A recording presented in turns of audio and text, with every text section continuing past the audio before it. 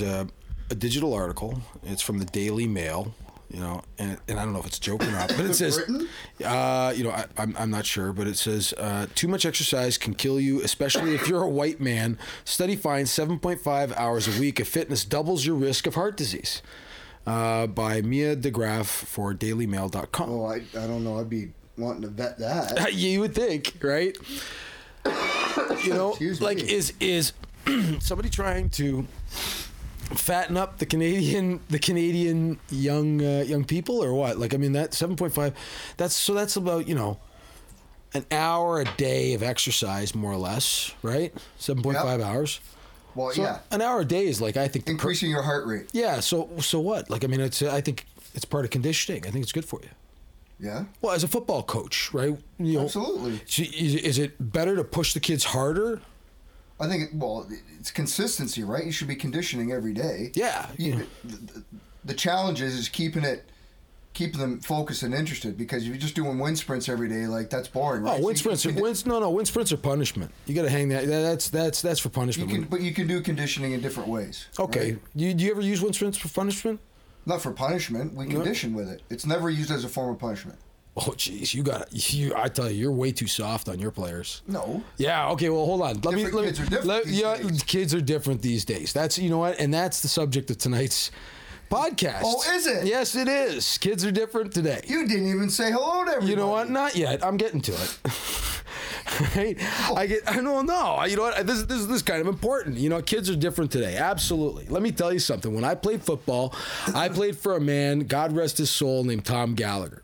Okay. I coached against Tom. You coached against Tom? I played against him, and I coached against him. Yeah, but there's a lot of people that wouldn't know who Tom Gallagher is. And for the people in the Hamilton area. If you live in the Hamilton area, the guy was a legend. I mean, he coached more championship-winning football teams. There was definitely, a legacy of coaches. 22?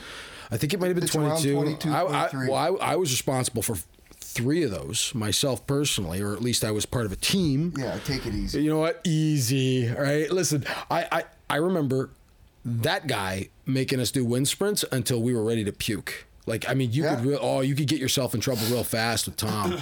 He was always chomping on a cigar. That's right. And he was a mean man. You could do everything right, and he still wouldn't, really appreciate you. And it was only after the game was over and we had won that you ever see him smile. Yeah. But he yelled a lot. He was a tough old cock. He was, tough. I remember playing both ways and special teams, never coming off the field. No mercy, right? Yeah, he was what. When you say old school, that's him. Yeah, him. If I ever thought I was going to take a knee because I was tired, no way. And if you're giving anything less than your absolute all out there and somebody gets by you, wow, did you ever hear about it? Like pull no punches. Like there was definitely a time when coaches were like drill instructors. But he did also have maintain a high level expectation of his players. Oh yeah, which is the one reason why there was so much success there. Yeah, and I mean, definitely, Tom's character. I wouldn't describe it as flawed, but I mean, he had certain qualities that I think you'd find less than desirable in some people. He would find it very challenging to coach today. Oh, you kidding me? He'd never be able to coach today. You find it fun. Oh, geez, no. You know what? Like I mean, that was the '80s, and I mean, Tom was not above thinking racial slurs, I'm sure, if he wasn't using them. I mean, he was a good man, but he was miserable, and he was definitely old school and from a different time. And I think that a lot of kids today wouldn't, I'd say a lot of it was wrong too, but I mean, definitely it left a lot of us, and not racism and bigotry, but rough treatment of tough love was in full swing back in the 80s.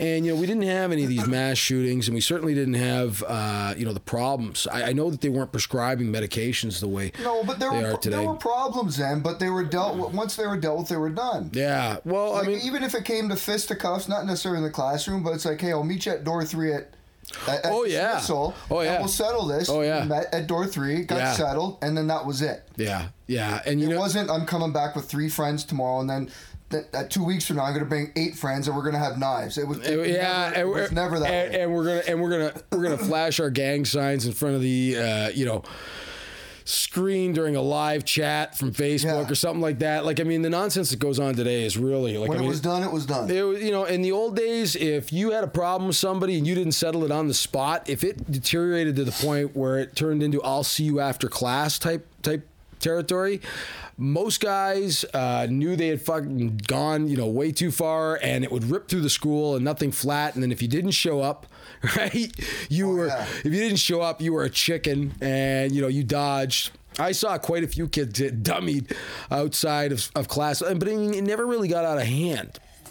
And I wasn't one to stand by too long. I remember stepping in on a couple of fights thinking they were just about to go too far.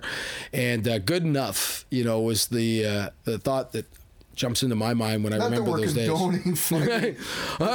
that we're condoning fighting. It just things, like that's how things were dealt with and handled at that point in time. There was no egos bruised or I have to get retribution because I got my ass kicked if you shot your mouth off or you stepped on a line, or you did something you shouldn't have done, and your ass was put back in line. That was it. Yeah. No. Wash your hands. And it's over. You know what? In the 80s, you know, you could always find yourself in a position where, you know, perhaps if you picked the fight with somebody that was half your size, and you know, it was always tough to see the big brother show up you know, to deal with that. And you know, I definitely you know, I had a lot of respect for my older brother back then. You know, he was my big brother and I idolized him. He was a little older than I was, but I never asked him to step in on any of my fights. He's still a little older than you. Or he's still a little older. Yeah. Just checking. Yeah, you know, he's about 3 years older than I am. So he was a senior when I was coming into high school, and you know, he definitely had some pull.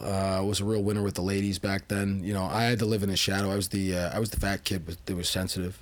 You know, I was that overweight kid that, you know, went to camp, and the day they had whipped cream fights, I was in heaven. You weren't fighting, you were eating the whipped cream. Yeah, dude, I just kept eating it. You know, it was like, oh my God, finally some decent food, because the stuff they fed us. I can't picture you. The stuff. I went to Camp Brebeuf. Yeah, with school? Because it was no. It was you know, over the summer holiday.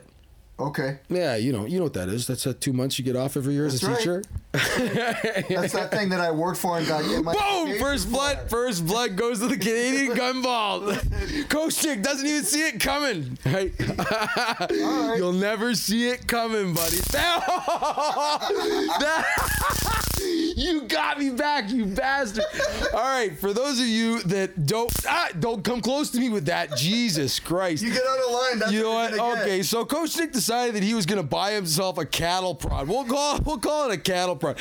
You know what? Okay, stop. Don't put that thing anywhere near me. You know what? Yeah, it's off. Sure. Yeah. Okay. I said, what? All right, you scared me with that thing. You know that sound? Oh my God. Or you're such a bastard. You're such a bastard. Don't touch me with that thing. Right? At least he touched me with the wrong end. You just scared me a little bit for there. You know, I got to tell you, that sound, for those of you that don't know what that sound is, if you're listening and you're a police officer, I'm sure you know.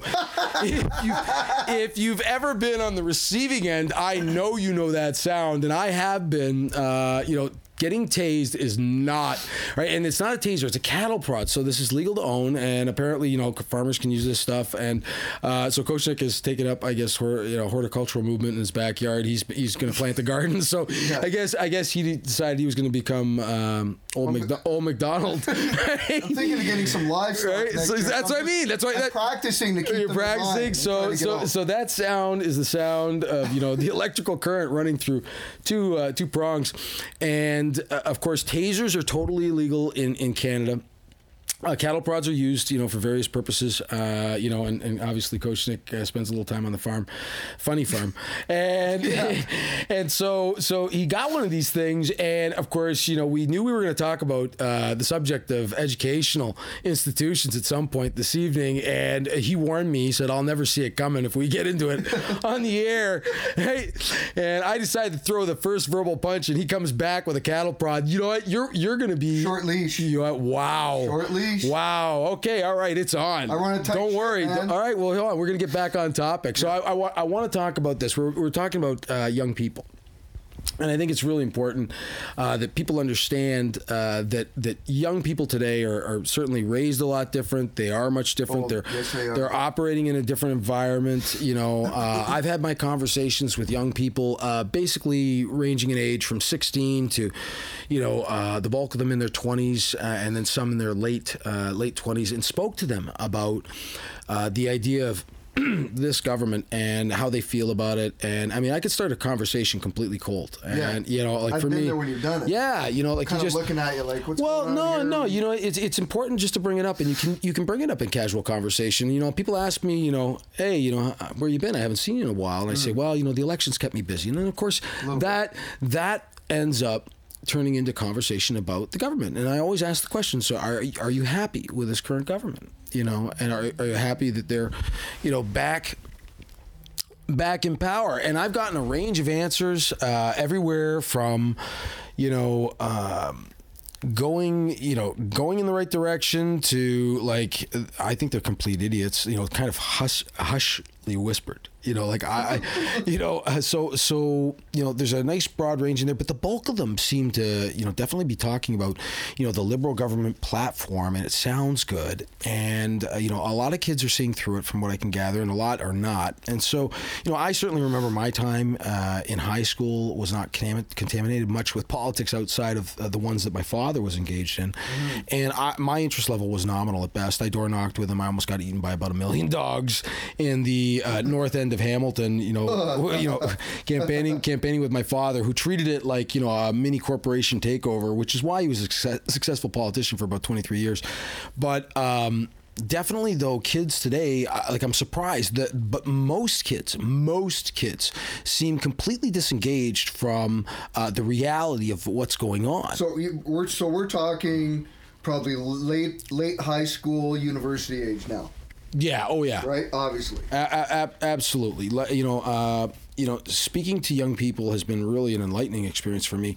I'm hearing a lot of things, and I mean, certainly we'll get on the subject of teachers when it's appropriate. But a lot of them seem to feel that climate change is very important to them, and I think that that's true. I've looked at all the kids and said it's important to me too. I think that we should really take care of the planet better than we have in the past. But are they saying that because that's what the social media's feeding them? Do they understand it? Do they get it? Well, again, or is it just what they're being told and being fed? Well, again, I ask, where are you getting your source of information from? And, I'm getting, like I said, a range of answers. Some people actually do their own research. Some, seem to only research the mainstream media, which, can have a skewed view of reality. Well, that's why I posed the question. Right? Yeah. I don't want to point any fingers, but a certain news media group decided that they were going to air a clip and say that it was a slaughter occurring in Syria, when in fact it was a machine gun demonstration in Kentucky. Apparently, Knob Creek is Kentucky is kind of another country. Right? Yeah, kind of by itself. I'd love. You know what? Can you believe I've never been to Knob Creek? Shoot, I've never been to that. Neither have I. No, you know what? I'd like to hit the south though. We're gonna get down there at some point. Perhaps we can contact the people that run that event and ask them if I've they're seen interested. video. It looks fantastic. Yeah, outstanding. Looks like a good time. I definitely would like to get down there and see some of the hardware. Yeah. I've seen a lot of great things. I've got friends that have gone, and they say it's like an amazing time. Yeah. It's basically like any other rental gun range, only it's outdoors. And these are the collectors that have this fantastic machinery, and they charge money. And you can essentially shoot anything you want. Well, yeah, but when you say anything, folks, when we say anything, some people drag out 40 millimeter Bofors cannons. And you're shooting at cars and vehicles. Yeah, they have remote controlled airplanes going by, and I mean, we're talking about fully automatic machine gun fire for the people out there that are just tuning in and don't know much about guns. We're talking about bona fide machine guns, and all these people in the U.S. Own them legally that attend this event. It's a very serious crime to get caught with a Class 3 or a Title 3 type firearm in the United States without the proper licensing. I'm told the penalties are very severe, and no legitimate gun owner really wants to get anywhere near that action, and they definitely know that it's important that they obey the law. Certainly the U.S. has a completely different set of rules than we do here in Canada. There are those types of items contained in this country, but they're held with very, very old collectors and or museums, and or bona fide businesses. And so, let's get back to the news. We've got this news media group passing off, basically a machine gun shoot as a Syrian war zone, and all these people are being slaughtered, and it's all because the government pulled out, and because Trump made the decision to pull troops out of there.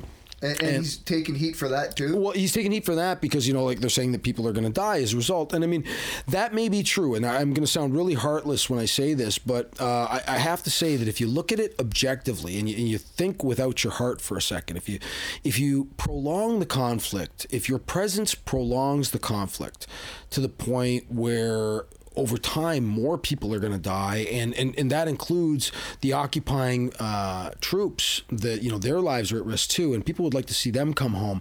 So I mean, Trump sending the troops home, bringing them back home. And definitely, letting the Syrians sort out their problems. It's going to result in some loss of life, I would imagine. And I would be, totally amiss if I didn't tell you that that's horrible and tragic.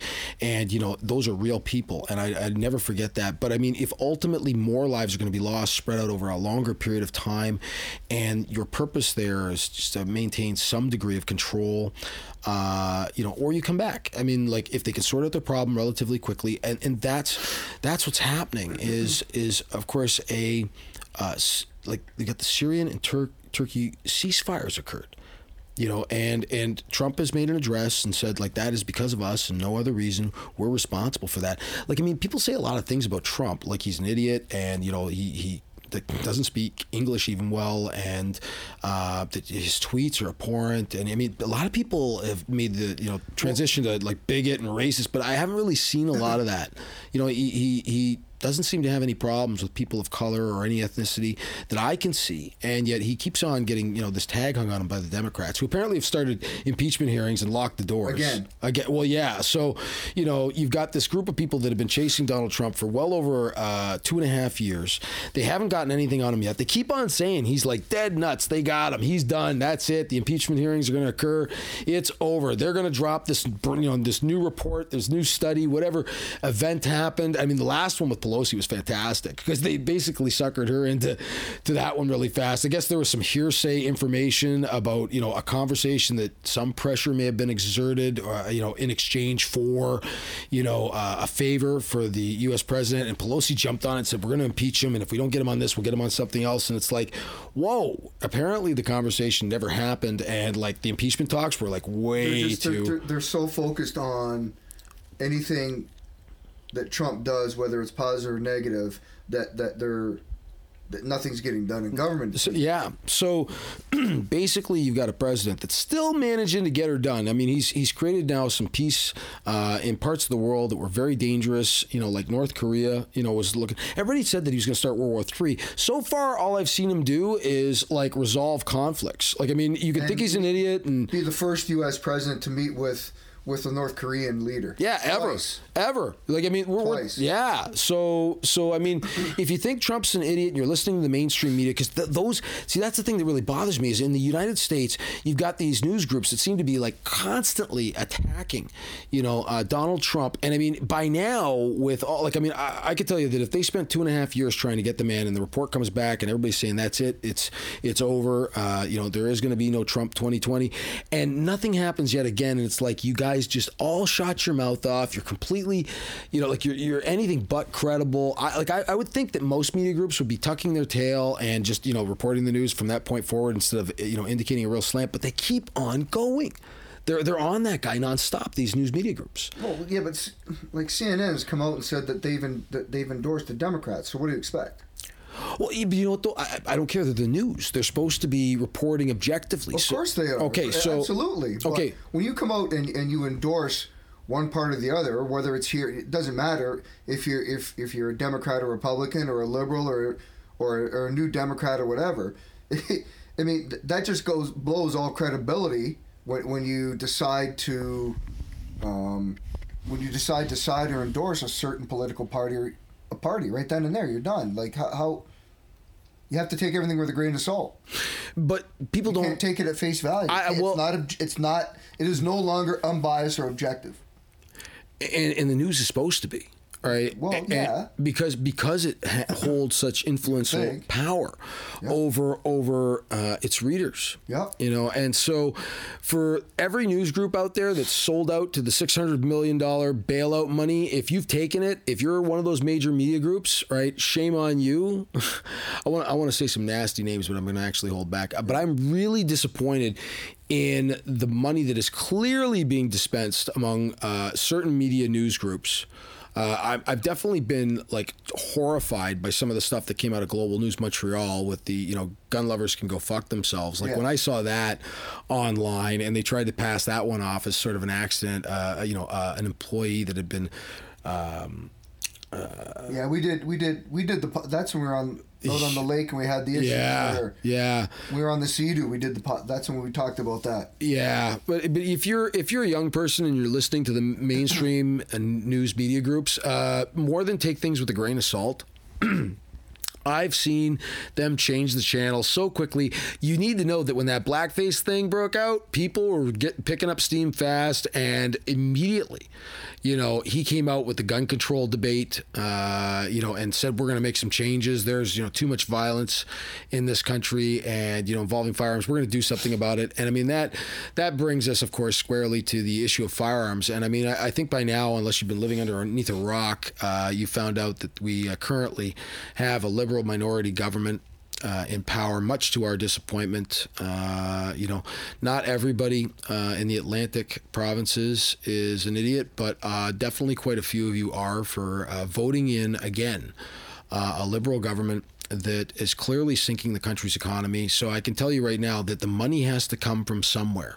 I don't know what way you would vote, but if you're living half the year on government subsidies and you are seasonally employed, I can understand why you would want to take the money and ensure that, families get fed. I get all that. But when you're making decisions that ultimately are going to destroy the country's economy and prevent you from getting that money you love so much, I can tell you that you're kind of short-sighted. That you wouldn't see exactly what is happening. Alberta clearly is feeling the pinch. It's definitely, there's definitely a growing separatist movement going on in Alberta. Like, I mean, do you know much about that? Because about transfer payments? No, no. I'm shifting over to the Alberta separatist discussion. There's bit of a movement there now, isn't there? Yeah, people of Alberta are unhappy, and I think that young people that voted in this election, I really think that their input was really a big part of it. I don't think it's just Alberta. It's Alberta, Saskatchewan, Manitoba. It's the West, right? It's the West. And northern BC, I believe. Yeah. There's a lot of blue from the middle of the country on, and when I say the middle, I mean more like half of the country is clearly blue, and they definitely want things to be done in a way that Justin Trudeau is not interested in doing. And I mean, see, I guess the argument's been made that, the climate is more important than anything. So they're shutting down one of Canada's major industries. And when I say major, I mean it's like the industry that fuels a lot of payments to other provinces. But it's not just the oil industry. Don't forget what the grain. And the canola. Oh yeah. Grain, canola, and I think beef was on that as well. Yeah. So for the people that are that's not being exported to China anymore because of Justin Trudeau. Yeah. So for the young people listening in, I think it's really important that you understand this. You're being told one thing in the media, and the exact opposite appears to be happening. They're telling you that they're going to pay for jobs for you in the future, or they're going to give you more time to pay off your student loans. That's great, but if there's no jobs waiting out there for you, it's not going to matter. You're still going to have to pay those loans back. And we talked about this a little bit the other night. I think might have been when we were watching the election. I can't recall, but it's been recently. And I mean, you got to look at what degree are you getting? Mm-hmm. What degree are you pursuing? Are you pursuing a degree that's going to allow you to realize gainful employment when you're done? Yeah.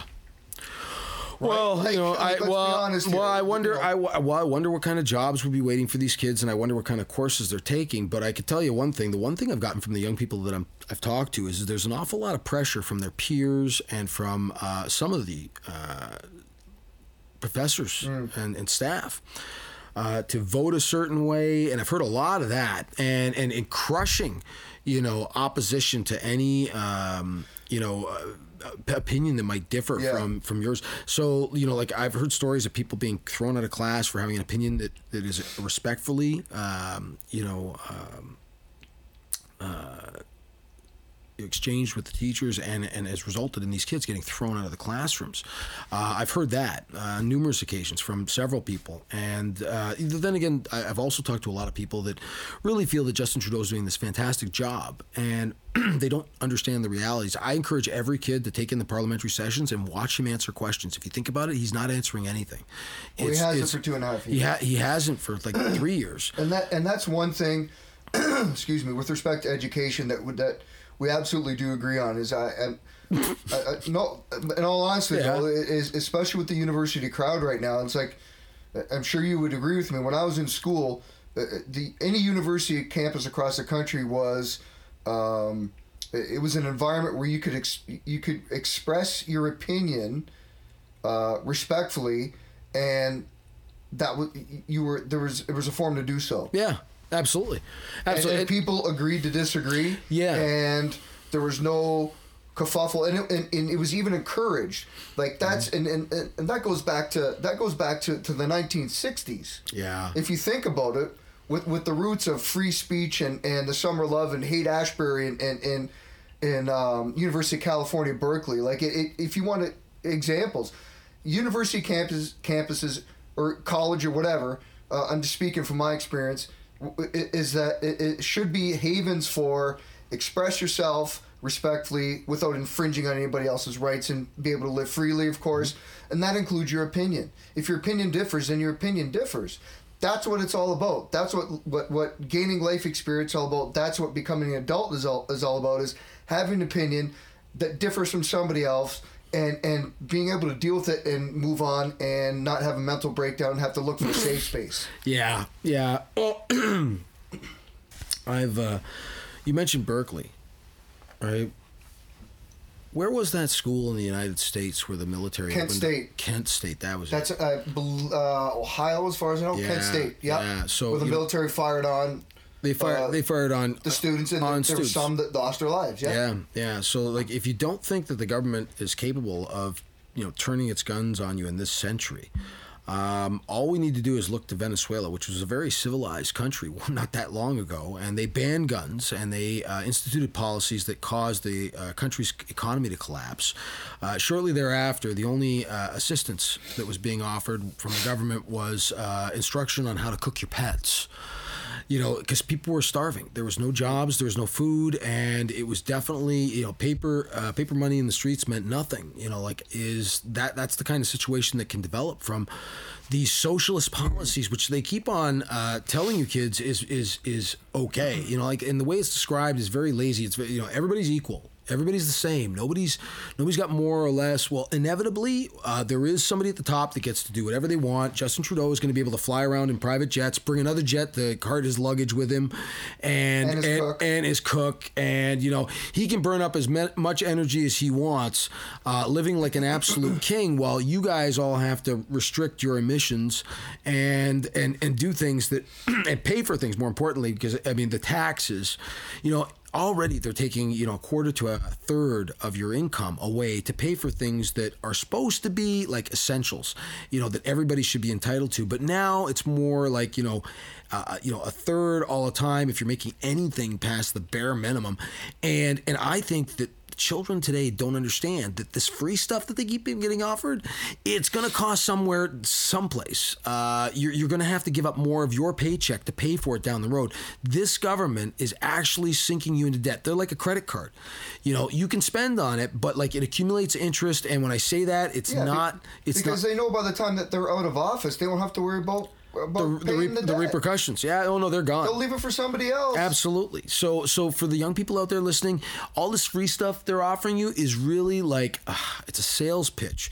And I mean, they've really pitch it well to you guys by saying, look, well, you can pay back your loan later. We're going to set you up for a job in the future. I got to think about my future is what I heard from a number of kids. When I watched the CHCH coverage of the election night, I was appalled. That couldn't have been a more slanted panel. Let's talk. Let's get our commentary from our all liberal panel. Oh, no, wait a minute. Let's talk to this youth liberal, party worker. Young liberal, yeah. Young liberal. Let's talk to these people. They're liberals. And that's fine, but how about some equal representation? How about get a young conservative and a young liberal and a young NDP? Nope, can't have that. Or that would be offering a different opinion. I think they slipped an NDP person in there somewhere. Was it an accident? You know what? Somebody have been. Went through the shot maybe in the background. Maybe one of the other young liberals canceled. I don't know. Maybe somebody knocked some sense into them. But anyway, it's a huge concern of mine right now that university campuses seem to be pushing an agenda versus educating. The open forum, allowing an open forum. And I had the conversation with my niece who's in grade 11 when I was driving her home the other day, talking about politics, and she's kind of curious, and I was congratulated her on being curious because not a lot her age are. Yeah. And I said, don't vote because your mom votes a certain way, or don't vote because somebody else. I said, do your research. Go online and do your research. And I said, all these socialist type things right now, and I said to her, socialism in theory is fantastic. But I also followed that up with, do your research, see if you can find a society that runs true socialism. You won't find one.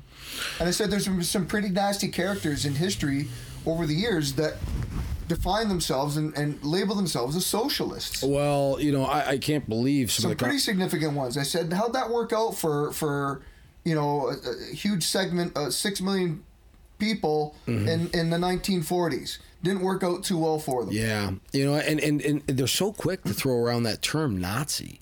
It's a pretty serious one when you look back in history and look at what the Nazis did. And I get it. There's always going to be another side to the story. I'm sure there's a lot of people that were part of the Nazi party that kind of went along for the ride when they saw that things got out of control. When you have a dictator in power, they can pretty much determine what you're allowed to say, think, do, and they make those decisions for you. That's something that today's generation doesn't understand. Speak to anybody over the age of like 50 or 60, and they'll tell you how dangerous socialism can be. I mean, it's like nuclear energy. Yeah, in theory, it should work out well, but if you screw around with it, you don't know what you're doing. Like you get massive destruction. And, kind of a problem. Yeah, is it possible to harness it? Yes, it is. There are elements of socialism in our Canadian system that work, and when I say they work, I mean they work sort of.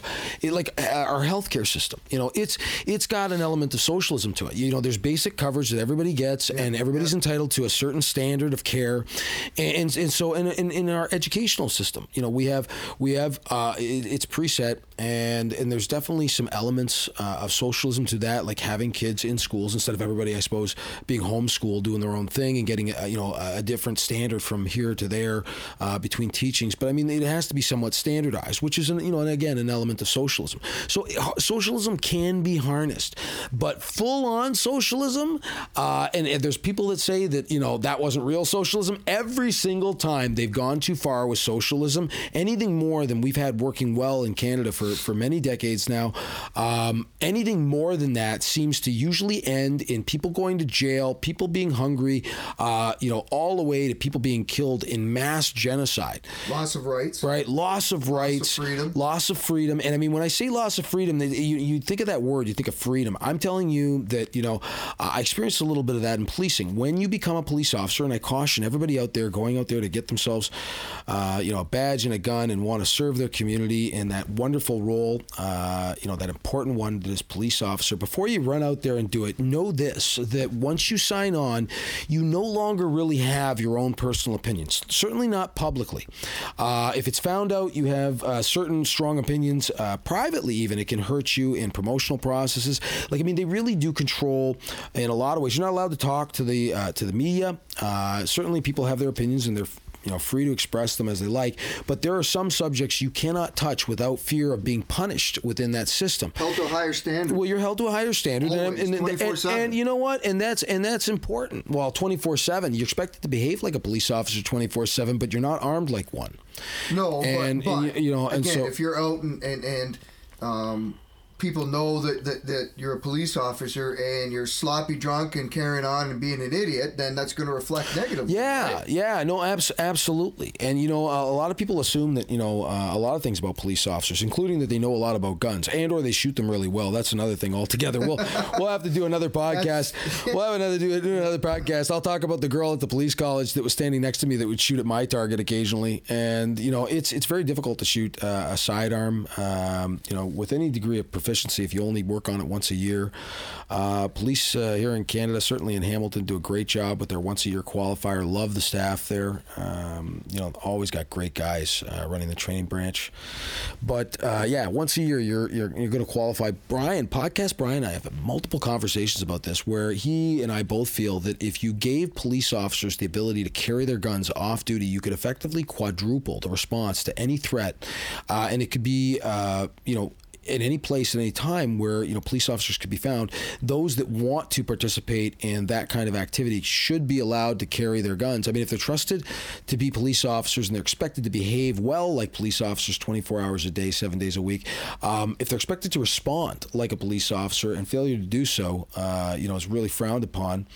If you're expected to respond and or feel good about yourself because you could respond in moments that would demand that kind of immediate response, both Brian and I feel that it's a good idea. But we recently got this news from Halifax that one of their police officers had her gun, I guess, in her purse and was caught shoplifting or stealing from a store. So yeah, and believe it or not, it's our one of our former Hamilton police administrators.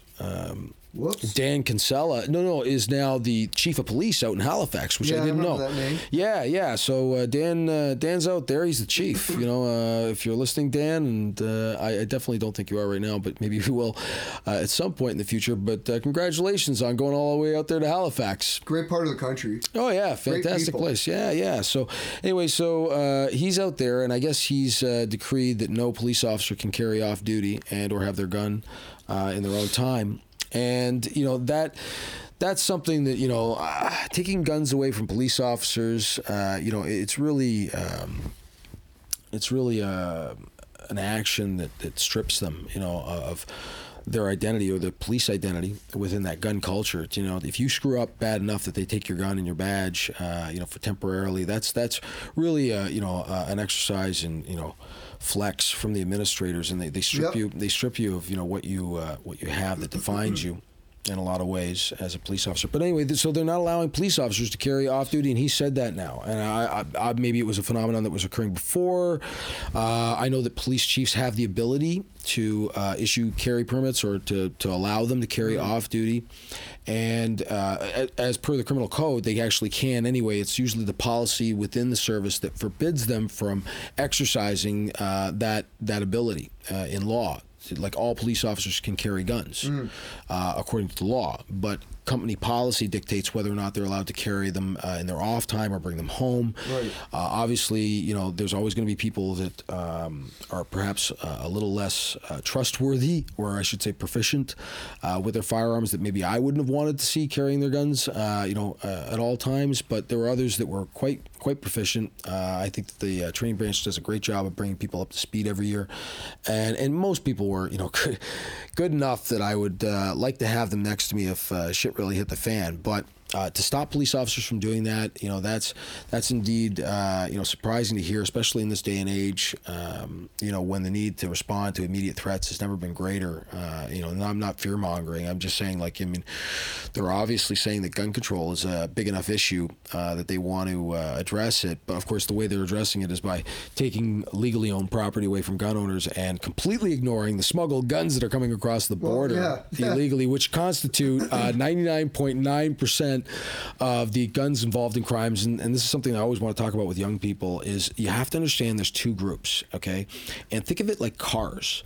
There's people that drive to work every day. There's people that drive for a living. There's people that competitively, get around a racetrack and love using cars. And, then there's the asshole that's never had a driver's license in his life who gets drunk and jumps into a car that he steals and drives away and crashes into a utility pole. He's got a dead body in the trunk, and he was on his way to the grow up. And I mean, in Hamilton, you could run into anything.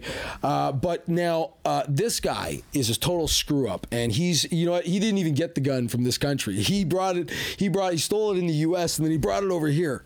That's the best analogy I can come up with, because what the government wants to do is they now want to take the cars away from the people that drive them every day to work and never cause any problems. They don't even get into accidents.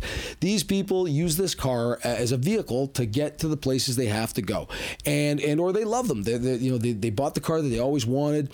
They accessorized it. You dropped it. You put neon lights on it. Put a big Chico fin. Whatever you want to do, souped it up. You got NOS. You got a cam dropped in there. And I mean, some people really love their cars. And you got a system in the back. And just imagine you get to customize and make your own car. If you could have done that as a kid, just imagine what you would have made. Oh yeah. So now, because that idiot who doesn't have a license that got drunk while he was partying in Buffalo stole a car to drive over the border and then crashed into a pole, that guy's behavior shouldn't dictate what the guy who's enjoying his latest CD. What are the kids listening to now? MP3, right? Whatever it is. Whatever it is. So that guy that acts like an idiot shouldn't dictate whether or not that guy with his car should be allowed to keep it. Right? Keep it. Not forget, drive it, own it, keep it. Okay, so now the government says, okay, we realize that you have so much sunky. We're going to take your car from you, Mr. Henderson. We know that you drive it responsibly. We want to celebrate that people have been driving cars for a long time in this country, going to work and doing fun things. We get it, no offense, but we need to take your car. They've been involved in more accidents. They've been driving around really fast, a lot of sightings in the city, and you're sitting there saying, look, it's not my car. I had nothing to do with this.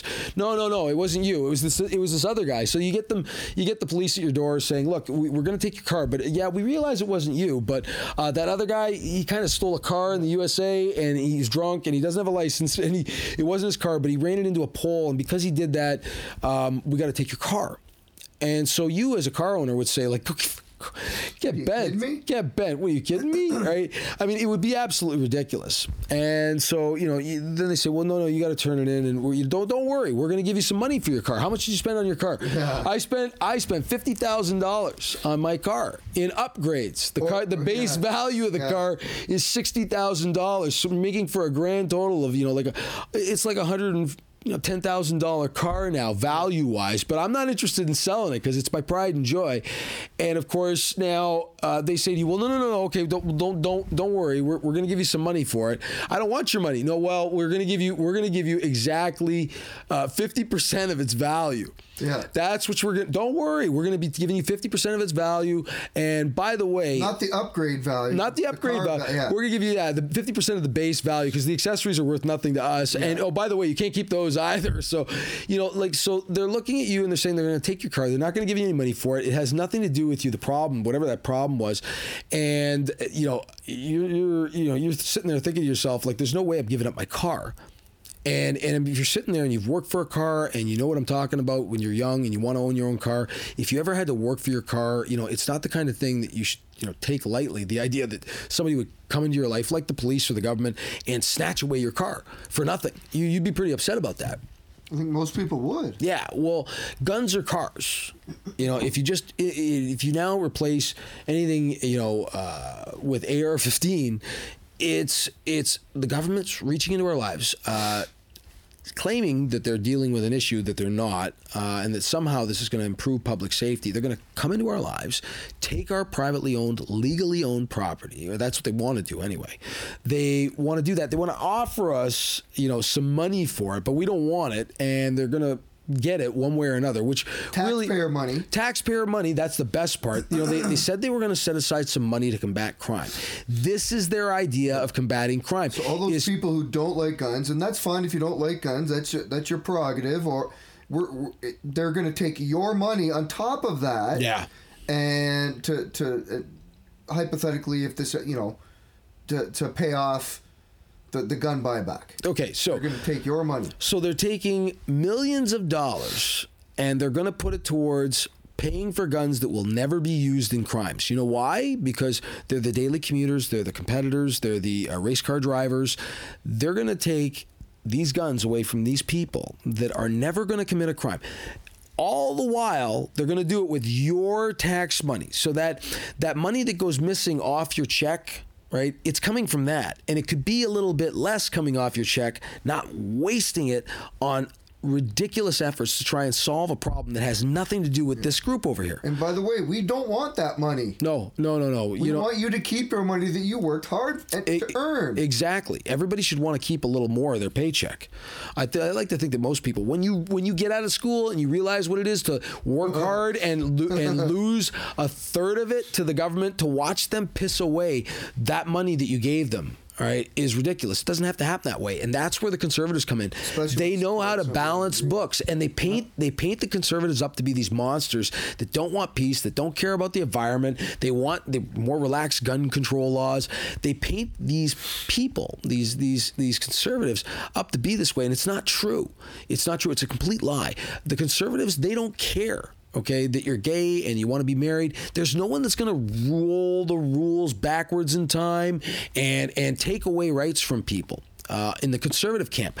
However, in the liberal side of things, they're more than willing to stomp over people's rights because you've got, and they're not rights, they're privileges. I'm sorry, I forgot to tell you folks, if you're listening in and you're a young person, you really don't own any property legally in this country. If you own something that you paid for the hours that you work, doing something that you don't really like, maybe, and worked hard for it, lost a portion of that work, and still found enough money left to buy yourself something that you really like, to have the government want to take that is really something serious. And I think that it's really sad that people would not know the value of a thing yet. So I really do believe that, kids today getting raised by parents and giving into this horrible sense of entitlement that a lot of our young people seem to have. They don't want to work a lot of hours. There's a lot of ones that do, but there's this movement among them where there's this laziness and this sense of entitlement that they want to be handed things that I hate, as millennials. I don't want to paint them with one big brush. I think that's kind of lazy. There's a lot of good kids in there too. I've met some of them. I met this one kid the other day. He was amazing, right? 16 and so politically aware of what was going on. I kind of asked him, if he was happy with the current government, and he said, not really. And I looked at him and said, well, why? And he says, I don't think they should have gotten reelected. My generation's going to be paying for oodles of debt. And I'm looking at them, I go, how old are you? Yeah, no kidding. How old are you? And he goes, 16. And I'm like, whoa, you're an anomaly. Let me talk to you. This is like, discovering the fucking Sasquatch.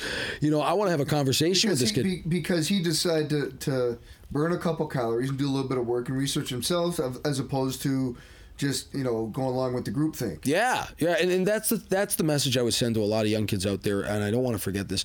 Think for yourself. As a police officer, I honestly never wanted anybody questioning my authority. I know best was this thought that was in my mind, and towards the end of my career, I started thinking about it. No. You know what? I may have a good heart, and I may have the best of intentions, but it's not my place.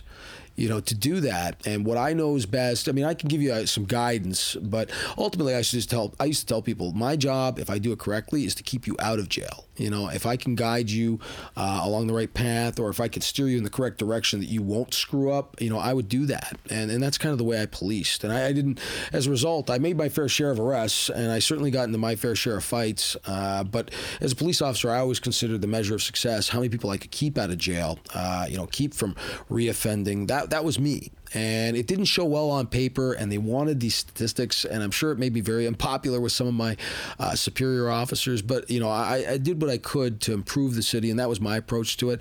There was that Honest Cops video. A lot of people thought that was, fantastic on YouTube. That was just one of many things that I, remember in my career as being like just crazy, crazy moments. Like, to be a police officer today, it's really difficult.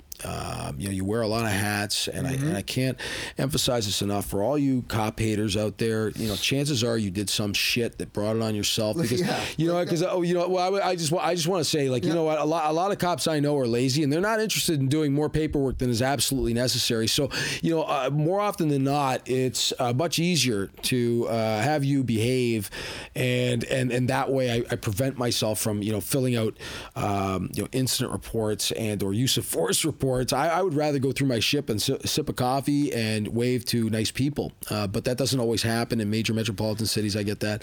But being a police officer today is tough. It really is. Sure it is. Yeah. Being a teacher's not tough, though. No! Boom! Got you. Didn't even see that one coming, did you? You put that thing away. You don't, you know what? Hey, look, it's not my fault. You know what? Your guard went down and Morelli lands out right. Haymaker. Let's talk about something more positive. What are we seeing out there in terms of new things in the firearm community? What products? I did see something posted on Trigger's website today. Yep. I think they're down in Florida at the Armalite. I know what it is. I know what it is. That brought a smile to my face. Wow. You know what? Like that was cool.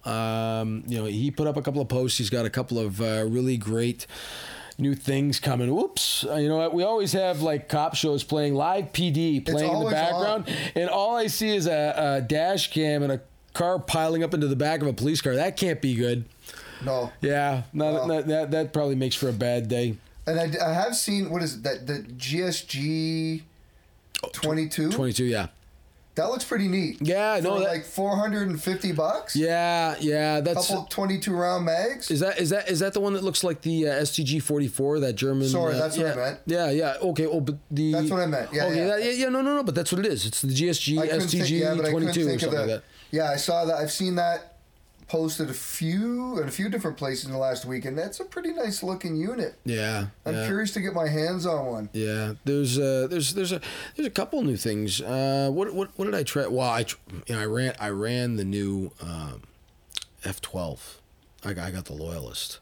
I got that's yeah. When we did the Trigger Wholesale giveaway last, we had one of the new F12s there, and of course it's a semi-automatic shotgun. Its capacity is limited to 5 rounds, but it's really a cool unit, and I've enjoyed already that gun. Like, what a fantastic piece of equipment. I can see why competitors are getting on them really fast. Like, they work well.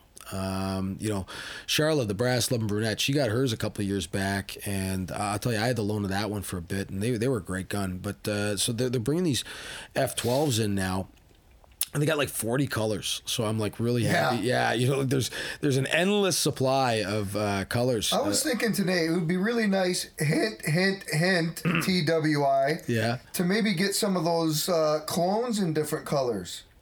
What, the M4 Benelli clones? Yeah. What, the TAC 12s? I wonder if that's possible. Oh, I could see that one. I digital camo. Digital camo. What do you think of that? The gamers will go wild. Or the cryptic, the ghost. Yeah. Was it the black camo or gray camo? That would be cool. That would be cool. So just saying. So, a little hint, nudge for the good people of Trigger Wholesale if you're paying attention. What else is going on out there right now? Certainly.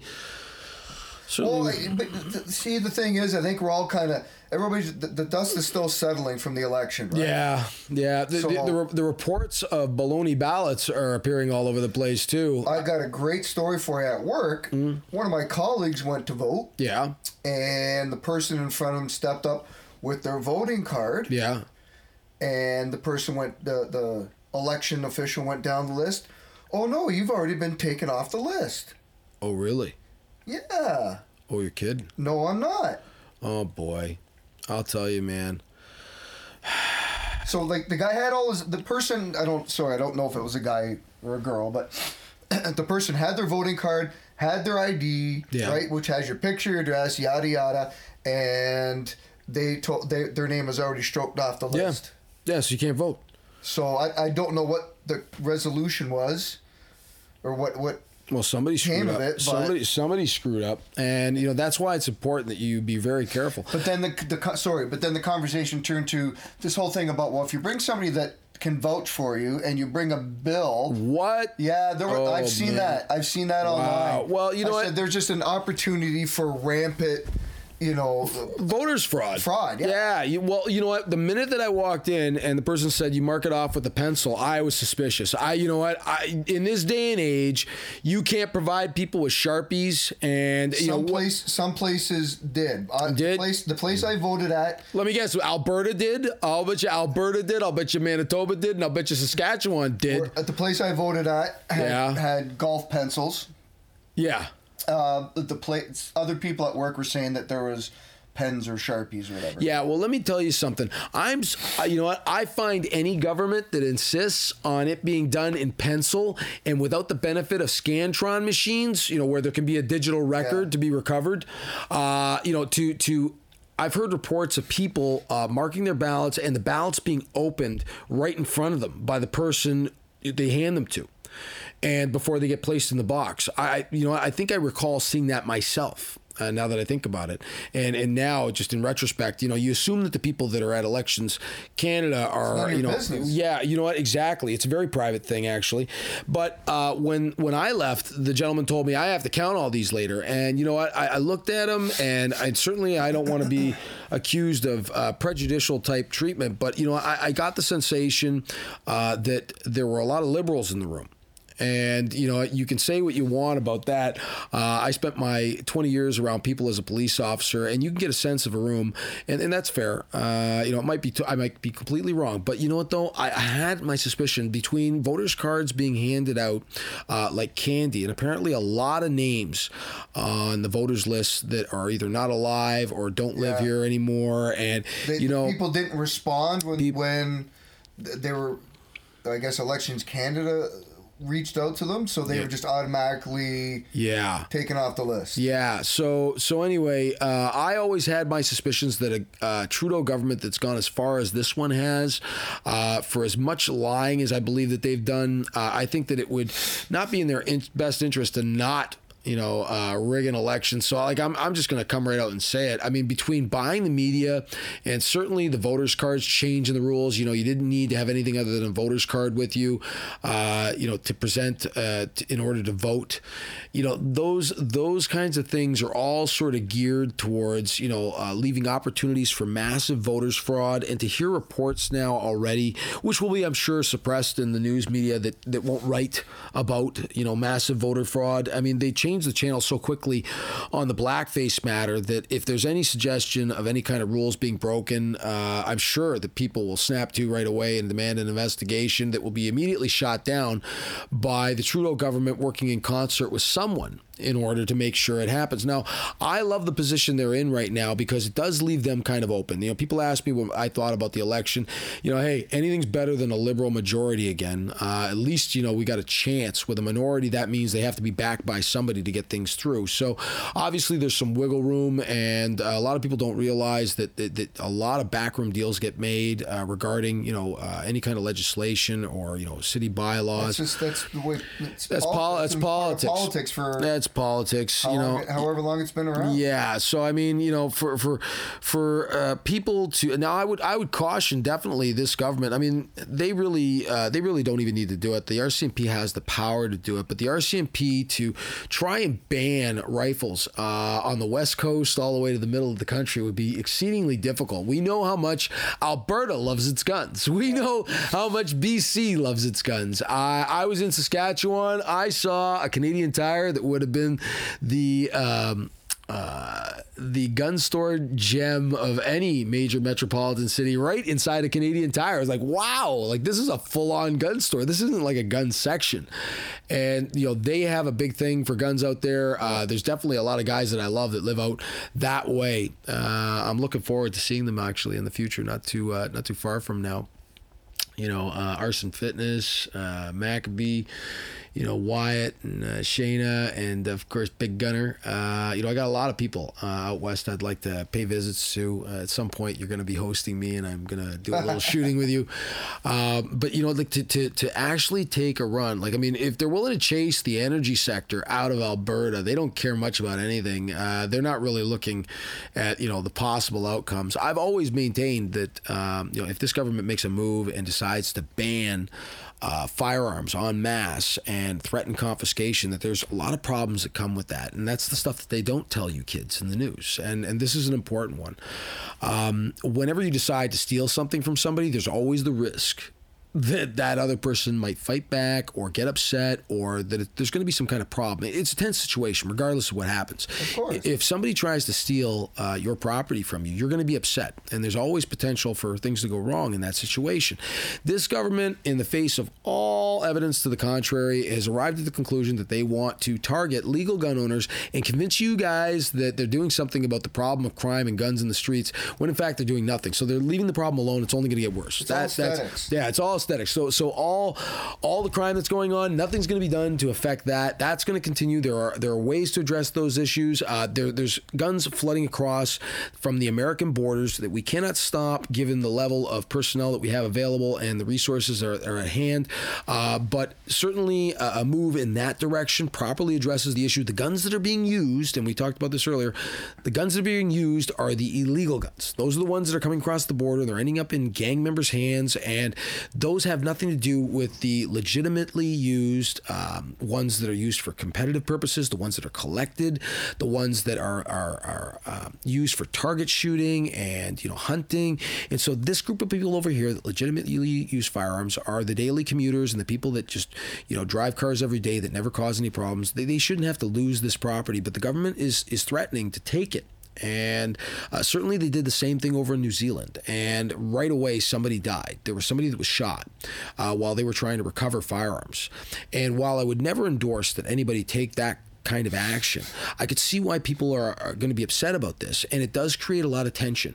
If police officers ever have to go into people's houses to take things forcefully, that's not cool. And these people were in total compliance with the law, some of them for up to like 40 and 50 years prior, that may be subject to this sudden seizure. And it's something that we kind of, I think, mentioned before in previous podcasts, is that it sets a dangerous precedent. Because if they, not precedent, yeah. Just clarifying. Yeah.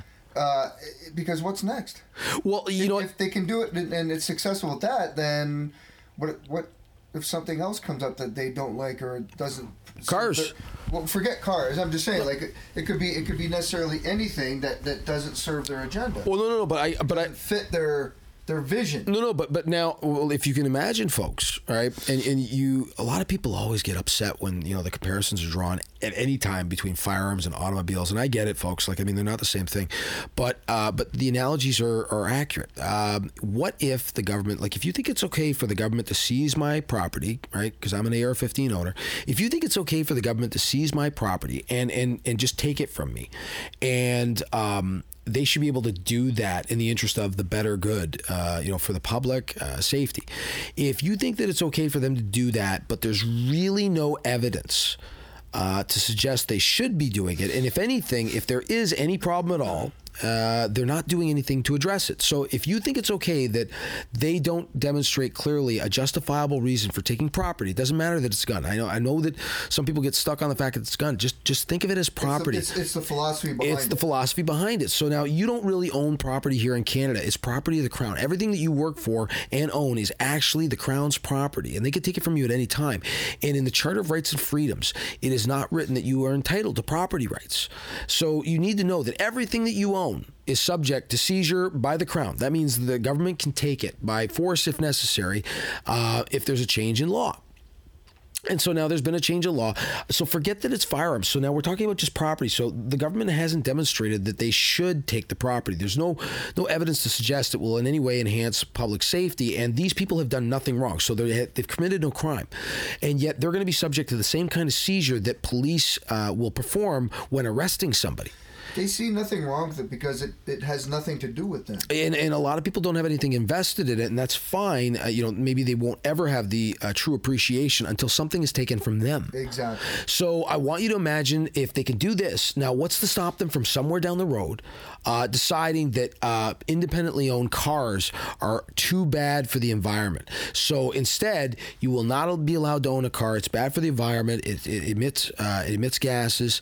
We're killing the energy sector over here in Alberta, and so the country's going to be pretty poor very shortly because the equalization payments that come from the money generated by all that oil that you guys love driving around in your cars in and doing all the fun stuff that you do, you need to know that money comes from Alberta and places like Saskatchewan that they're major growers of grains and whatnot. Well, this government has sank us on so many fronts. They're killing the industry that pays for everything across the board because money gets dispensed to the different provinces, and we're talking billions of dollars, and at the same time screws up negotiations over the trade of major grains coming out of the center of our country, beautiful Saskatchewan, flat as a board.